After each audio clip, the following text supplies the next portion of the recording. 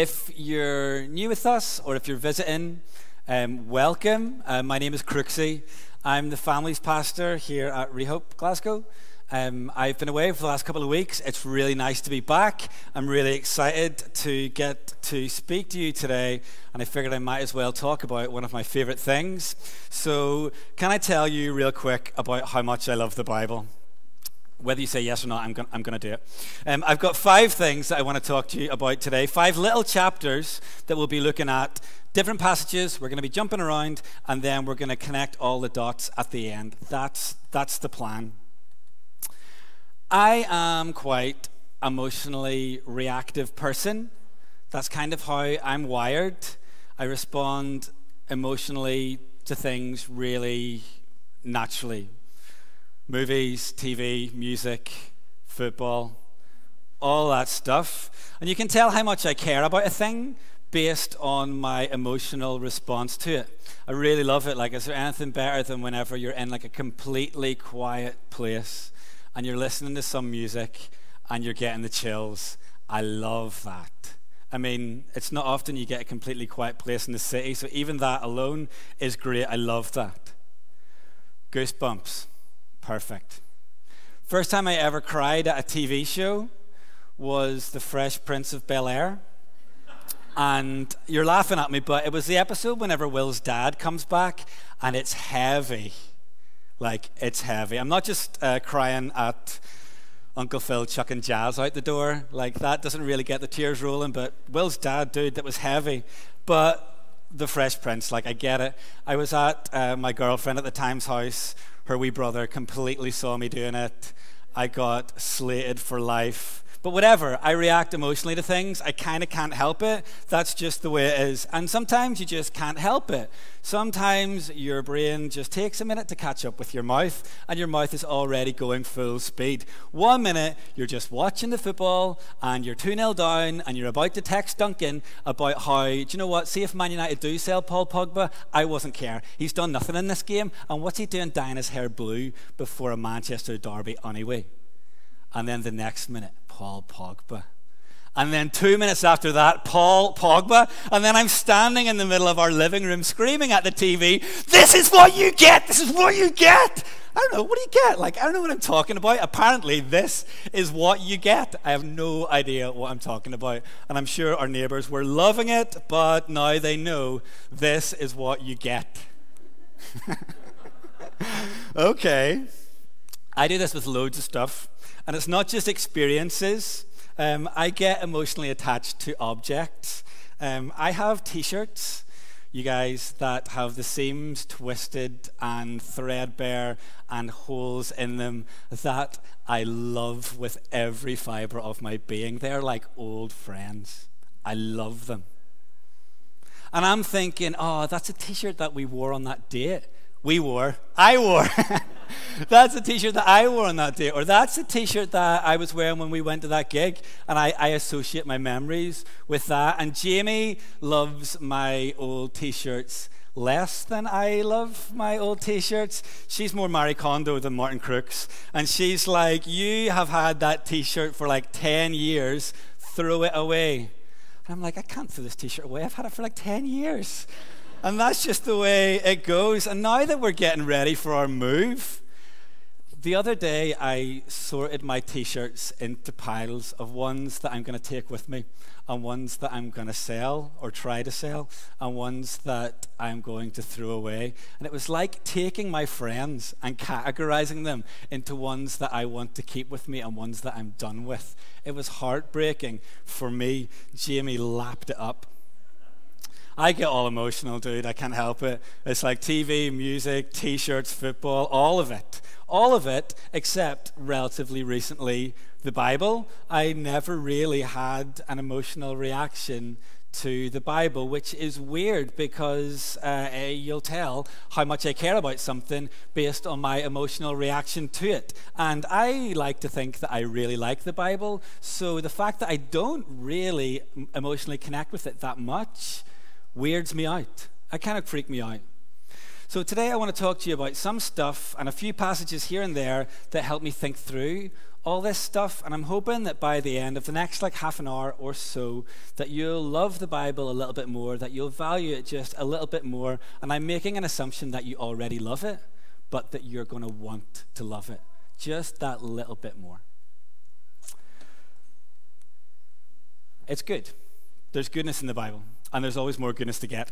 We're going to read, and where better to start about thinking about loving the Bible than Psalm 119? That's just where you go. We're going to read a little bit of it, and we're going to read from verse 89 to 97. And if you've got a Bible with you today, go ahead and look that up just now. But if you've not got one, that's chill. The words will be on the screen as we read together. Psalm 119, starting at verse 89, says, Yahweh, your word is forever. It is firmly fixed in heaven. Your faithfulness is for all generations. You established the earth, and it stands firm. They stand today in accordance with your judgments, for all things are your servants. If your instructions had not been my delight, I would have died in my affliction.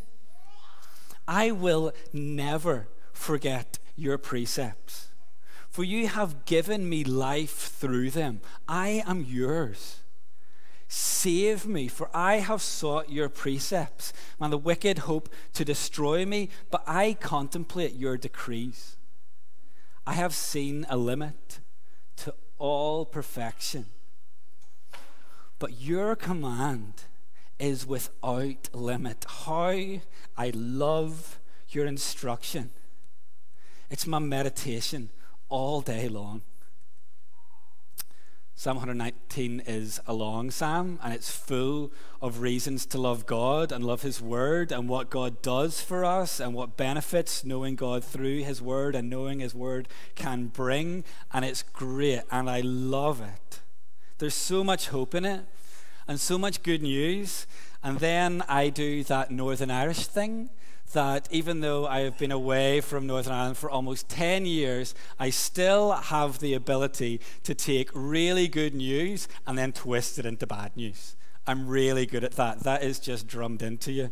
That's the way it goes. I used to read passages like this and think, yeah, but I don't write poetry, though. And I don't write poetry about how much I love God and love the Bible. And I can't come up with all of them reasons. And I don't think about the Bible day and night. So I turn this amazing, eloquent, glorious poem into something to beat myself up with. And instead of being inspired, I feel put down. But why would you do that? Why would I do that? It's like I have this image of the psalmist and he doesn't get anything done ever because he's just sitting all day thinking about God's laws. If my house gets mildew, I better get the priest round. And then he never gets anything done, never tidies his house, probably going to get mildew. I don't know. Maybe he's sitting all night thinking, I better not pick all them grapes because some other people might need some of those grapes. And he never gets anything done. But I can't do that. I need to get the things done. I'm a busy person, don't you know? Yeah, I totally am. When does he get anything done? Maybe we wouldn't say, I love the Bible, I meditate on it day and night. That doesn't really sound like something that we would say. Perhaps if we wanted to express that sentiment, we would say, I love the Bible. Dude, I just can't put it down. Wouldn't that be amazing? I just can't put it down. It would be amazing.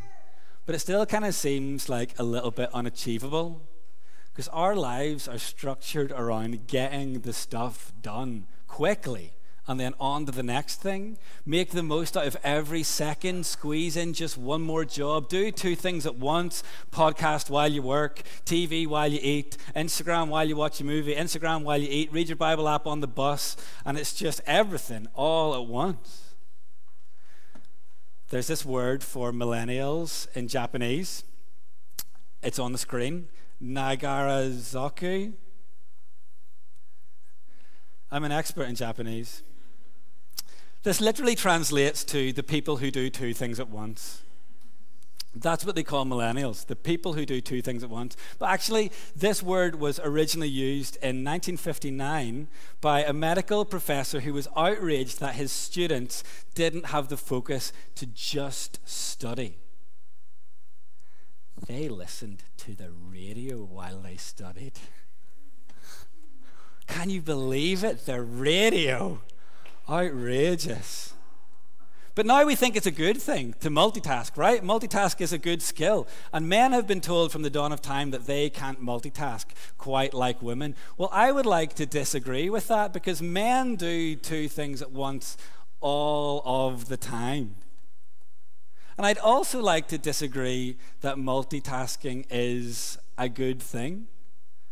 When we divide our time and squeeze one more thing in and do two things at once, when are we ever going to find the time to just sit and read at all? Never mind all day and all night. Never mind, I just can't put it down. We need to slow down. We need to stop and make sure that there is time that is protected and special and non-negotiable when we can read and we can think. Scheduling time with the Bible is important. So we need to think, like, when is that going to work for you? What is the time in your day when it's going to work? Like, do you need to get up a little bit earlier? Do you need to carve out some time at the end of the day? Do you need to find a little pocket of time before, like, your wife or your husband or your flatmates or your kids, like, get up in the morning or get home from work or school or uni or whatever? Jamie's job changed recently, and that threw my schedule into disarray. So we had to switch things up. Now she leaves for work kind of like an hour before I need to. So I've had to switch my time and do my Bible time in the morning. Reacting to the changes in life sometimes ends up that maybe Bible is the first thing to drop. Maybe prayer time is the first thing to drop.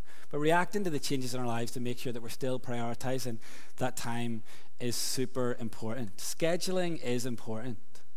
Making the choices to stop and slow down and fight what seems so natural for us to do and do and do and do it all at the same time. Slow down, stop, and soak. It's good. It's good. Scheduling's important, but you can see from this section of the psalm that scheduling isn't the main focus of this piece of writing. The focus is loving the Bible. Love is greater than discipline. Scheduling and discipline, that can only take you so far. It's a really good start, but it can only take you so far. But when you love spending time with the Bible, then it's going to be so much easier for us to make that time and to make sure it gets protected. Think about it though. Like when we say, I just can't put it down, it's not because you've got something that you don't really like reading, but you're really good at scheduling. And you're really good with willpower. When you say you can't put a book down, it's because you love it. And it's like almost like you have an addiction to that. You're just like hooked to it. That's why it's so great. Love is greater than discipline. So how are we going to go about boosting our love for the Bible? Well, when we look at Psalm 119, we see a bunch of time the psalmist is chatting about how he's loving the Bible, but there's also a bunch of stuff about what benefits God has given him because of the instructions he has received and because he has been blessed by God's word. And I bet that you wouldn't have to think for too long. I hope you wouldn't have to think for too long to think of ways that God has blessed you through the Bible. And it could be a pretty fun thing for you to do this week in your own time. Or sometimes the same thing that helps us with our scheduling can help us to grow in our love for the Word of God. Like, make time, protect it, but go somewhere that you really like whenever it's your time for reading. Get yourself a great snack or a coffee or a beer. Probably not if you're finding your time first thing in the morning, but if it's in the evening, then maybe that'll be cool. Make time for your reading and make that time your best time. Switch your phone off, get rid of those distractions, and help yourself to enjoy reading the Bible. Set up an atmosphere where your enjoyment can happen more easily. For example, I like to read out loud because my internal reading voice is like this, and this is what I sound like in my own head whenever I'm reading the Bible. And whenever you read the Bible like that, it's not particularly interesting. But whenever I read out loud, then I can get into things a little bit more. And that's something that I do to help me to emotionally connect with the Bible, since I haven't always found it super easily, very natural. So I do it. How much connection do you think you'll get from the Bible just by skim reading it? But how much connection do you think you'll get with the Bible by spending dedicated time in enjoyment where you want to be, doing the thing you want to do? Make your reading something that you love, not something that you have to do. I like to read out loud, but I also like the facts. I like reading the facts, and sometimes when I read, I feel like I'm just there to gather up the facts. I like the details, I like the facts, I like reading the history sections of the Bible the most, and I like thinking about what's happening and when it happens and who's there and what else is happening at that same time, and about how it connects with other stories in the Bible as a whole, and are there any parallels there? I love that chat. A timeline, oh my goodness, that mental timeline, I dream about that. Boring. Whatever. I like that. And I find the whole prophetic vision stuff slightly harder to get into because I want to know exactly what is going on, and I like to visualize what is going on. So it's easier when you've got the history stuff. For example, I know that Samson was in Gaza and then he ripped the city gates off. You know that story? And then he put them on the hill at Hebron. I always just kind of imagined that was like, up. And then he set them on the hill. So when the people in Gaza woke up, they would see the gates and be like, you, Samson. But Hebron is 37 miles away from Gaza. He carried those gates to Stirling and set them on a hill. I like getting those details, and I like to figure out what's going on. So whenever you're reading Ezekiel or Daniel or John's vision in Revelation, and whenever it's something that you don't necessarily have a visual comparison for or a visual reference point for, I find that really difficult, and I find it hard to connect with that. Maybe as I'm saying this, you're kind of thinking, yeah, this book or this passage or even this genre of writing in the Bible is the one that I find it quite hard to connect to. Or maybe if you're not in a Bible read-through group, you might be thinking, actually, there's books of the Bible that I have never even read. I know before I joined a Bible read-through group, there were whole sections of the Bible that I'd never even looked at. But it's better whenever we understand. And it's better whenever we can get into it all. Some things are easier than others, but it's better when we can get into it all. And I get that the Bible's not always easy. It's a complicated book, written over the course of a couple of thousand years by different people in different historical time periods. It's complicated, so it makes sense that it might not be super universally understood. It's complicated. Yet they would have you believe that if you had any shred of intellectual proficiency, you would disregard the Bible as inaccurate and unreliable and made up. We disagree with that. This is a complicated text, and it takes a lot to understand it. It's not easy. In fact, there are parts of the Bible that are written to be specifically difficult to understand. For example, Jesus told parables just to be confusing. That's what he was going for. But it's cool, and he had a reason for doing that, and he explained why he did that in Matthew 13.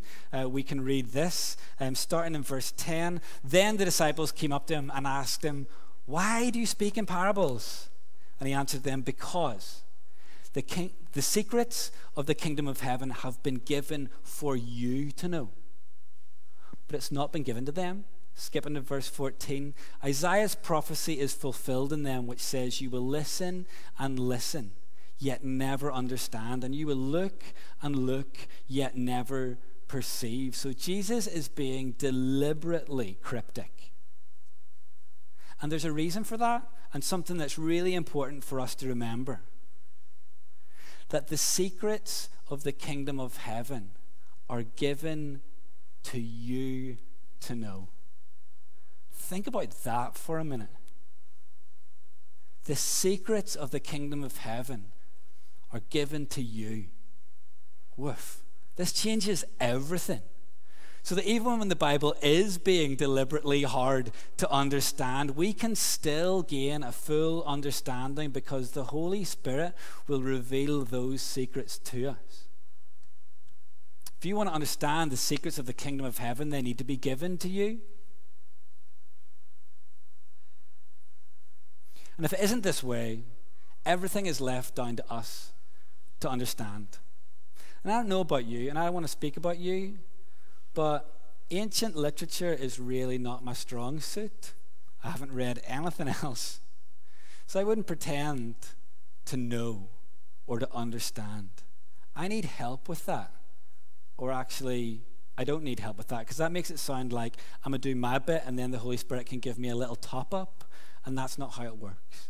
The Holy Spirit needs to understand the Bible to us. And that doesn't really make sense as a sentence, but theologically it makes sense. The Holy Spirit is the one who does the understanding and then gives it to us. God needs to do God's job. We can't do God's job. And this is whenever I've really seen Bible read-through come into its own, because we just read it and let God do God's job. No notes, no clues, no concordance, supplemented Bible, no cheating, no spoilers, just read it. And it fits with what we've just been thinking about, like with why Jesus told the parables and all that. I used to use one of those like life application study Bibles. Has anybody ever used one of those? And anytime I came across something that I didn't know what it was talking about, you just skip down to the bottom of the page and you're like, oh, right, that's what it means. Okay, cool. And that was helpful, I guess. Thank you, editors and publishers. It was so easy to understand, and then so easy to forget. I hadn't really thought about it or engaged with it for myself, so it was kind of in one ear and out the other. Then Bible read-through happened, and my safety net was gone, and I had to start thinking for myself, or rather listening for myself. And I learned not to listen to the notes, but to listen to the Holy Spirit instead. Because the Holy Spirit is better than the notes. We have the Spirit of truth, not the notes of truth. So we should listen to him. And it takes time to break bad habits or unhelpful habits, but it's worth it. It's worth it. People make mistakes. The Spirit doesn't make mistakes. So this model of reading the Bible fits with our harder to understand, leads to greater reliance on the Holy Spirit, which leads to greater understanding of the Bible thing. That's why we do what we do, and that's why I'm convinced that it works. When Jesus is using parables, and it's more widely applicable, but when he's using parables, he doesn't just help us to learn. Like if he just told us it would be too easy. He doesn't just teach us what we need to know. He teaches us to learn how to learn. How he teaches us sets us up with good listening and learning and growing habits for life. So instead of thinking, why is this Bible so hard to understand? Now we can think, thank you for being so complicated and so detailed and so rich and so layered. This is good. Love it. And we can love the Bible, and we can connect with God through it by listening to the Holy Spirit to help us with our understanding, but there's more than that. Listening to the Holy Spirit is also great for understanding, but it's also the key piece in using the Bible to its full capacity to help us to know God and to draw close to him. So that emotional connection, I feel close to people or to things whenever I emotionally connect with it. So I want to emotionally connect with the Bible, but I don't usually do that. Until about a year ago, and we were reading Matthew in our Bible read-through group, and I really had the emotional connection thing on my mind at the time. And when reading through Matthew, I kept noticing other people's emotional reactions to the news of Jesus. I'm going to give you a few examples of that, ones that really stuck out to me. First of all, whenever the news of Jesus' birth reaches Herod via the Magi, we can compare their emotional responses. First up, Herod is raging, and he doesn't even know where the Messiah is going to be born, and he has to ask the dude so he can try and kill God. Good luck with that. And compare that to the Magi, who were overjoyed beyond measure. And it's interesting how the dude who you think should know about the thing doesn't even know about the thing and is raging. And the guys who aren't Jewish and aren't really anything to do with this are overjoyed. That kind of seems backwards. Interesting.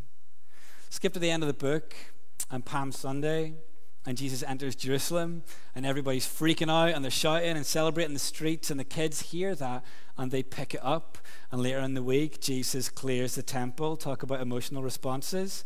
But all the church dudes are raging, and the kids are still running around praising God and shouting like everyone had been, and the church guys try and shut them up until Jesus jumps to their defense. Loads of emotional reactions in this passage. And similarly, the people who you expect to get it don't get it. And the people who you think maybe will get it less get it loads. It's interesting. If we keep going, we get to Jesus' trial in front of Pilate. And this is the bit that got me. It's the bit where Pilate offers them Barabbas or Jesus. And they scream for Barabbas, and they scream, "Crucify him," at Jesus. So we get to this bit in Matthew chapter 27, verse 26, that says, when Pilate saw that he was getting nowhere, but that a riot was starting instead, he took some water, washed his hands in front of the crowd, and said, "I am innocent of this man's blood. See to it yourselves." And all the people answered, "His blood be on us and on our children." I'm just like, you monsters. How could you do that to those kids who just a week ago were running around the temple praising God? And you're going to pin this on them? You animals. And it just hit me. I was sitting on my bed in my room, and I was just like, bleh. Tears everywhere. And even a year later, I think this is the first time that I've read that passage out loud and not burst. It gets me. And I have this giant emotional connection with God through his Bible. And I felt like God was being like, I see your heart for those kids, and I share that heart. I had this giant connection with him, felt his presence through the Bible loads, experiencing God's presence through his word. Man, that is something to be pursued, to go out and hunt for it. Because we can love the word, and we can gain understanding of it, and we can connect with God through it, but it's also a key piece for our listening, on a wider level. The Bible is the fullest, most reliable character reference for God that we have. So by getting deep into studying it, we can know God more, including but not limited to what he's like and the things that he likes. And this can help us to evaluate our direction and where he's guiding us and what he wants us to do when he's speaking to us. The Bible is vital for our discernment. If it doesn't match up with the Bible, forget about it. Think about Jephthah, right? Do you know Jephthah? He was a judge that God raised up to rescue his people. So we're like, cool, Jephthah's a goodie. Great. Homeboy goes out, and the first thing he does is that he schools this Ammonite king on God. He takes him to school.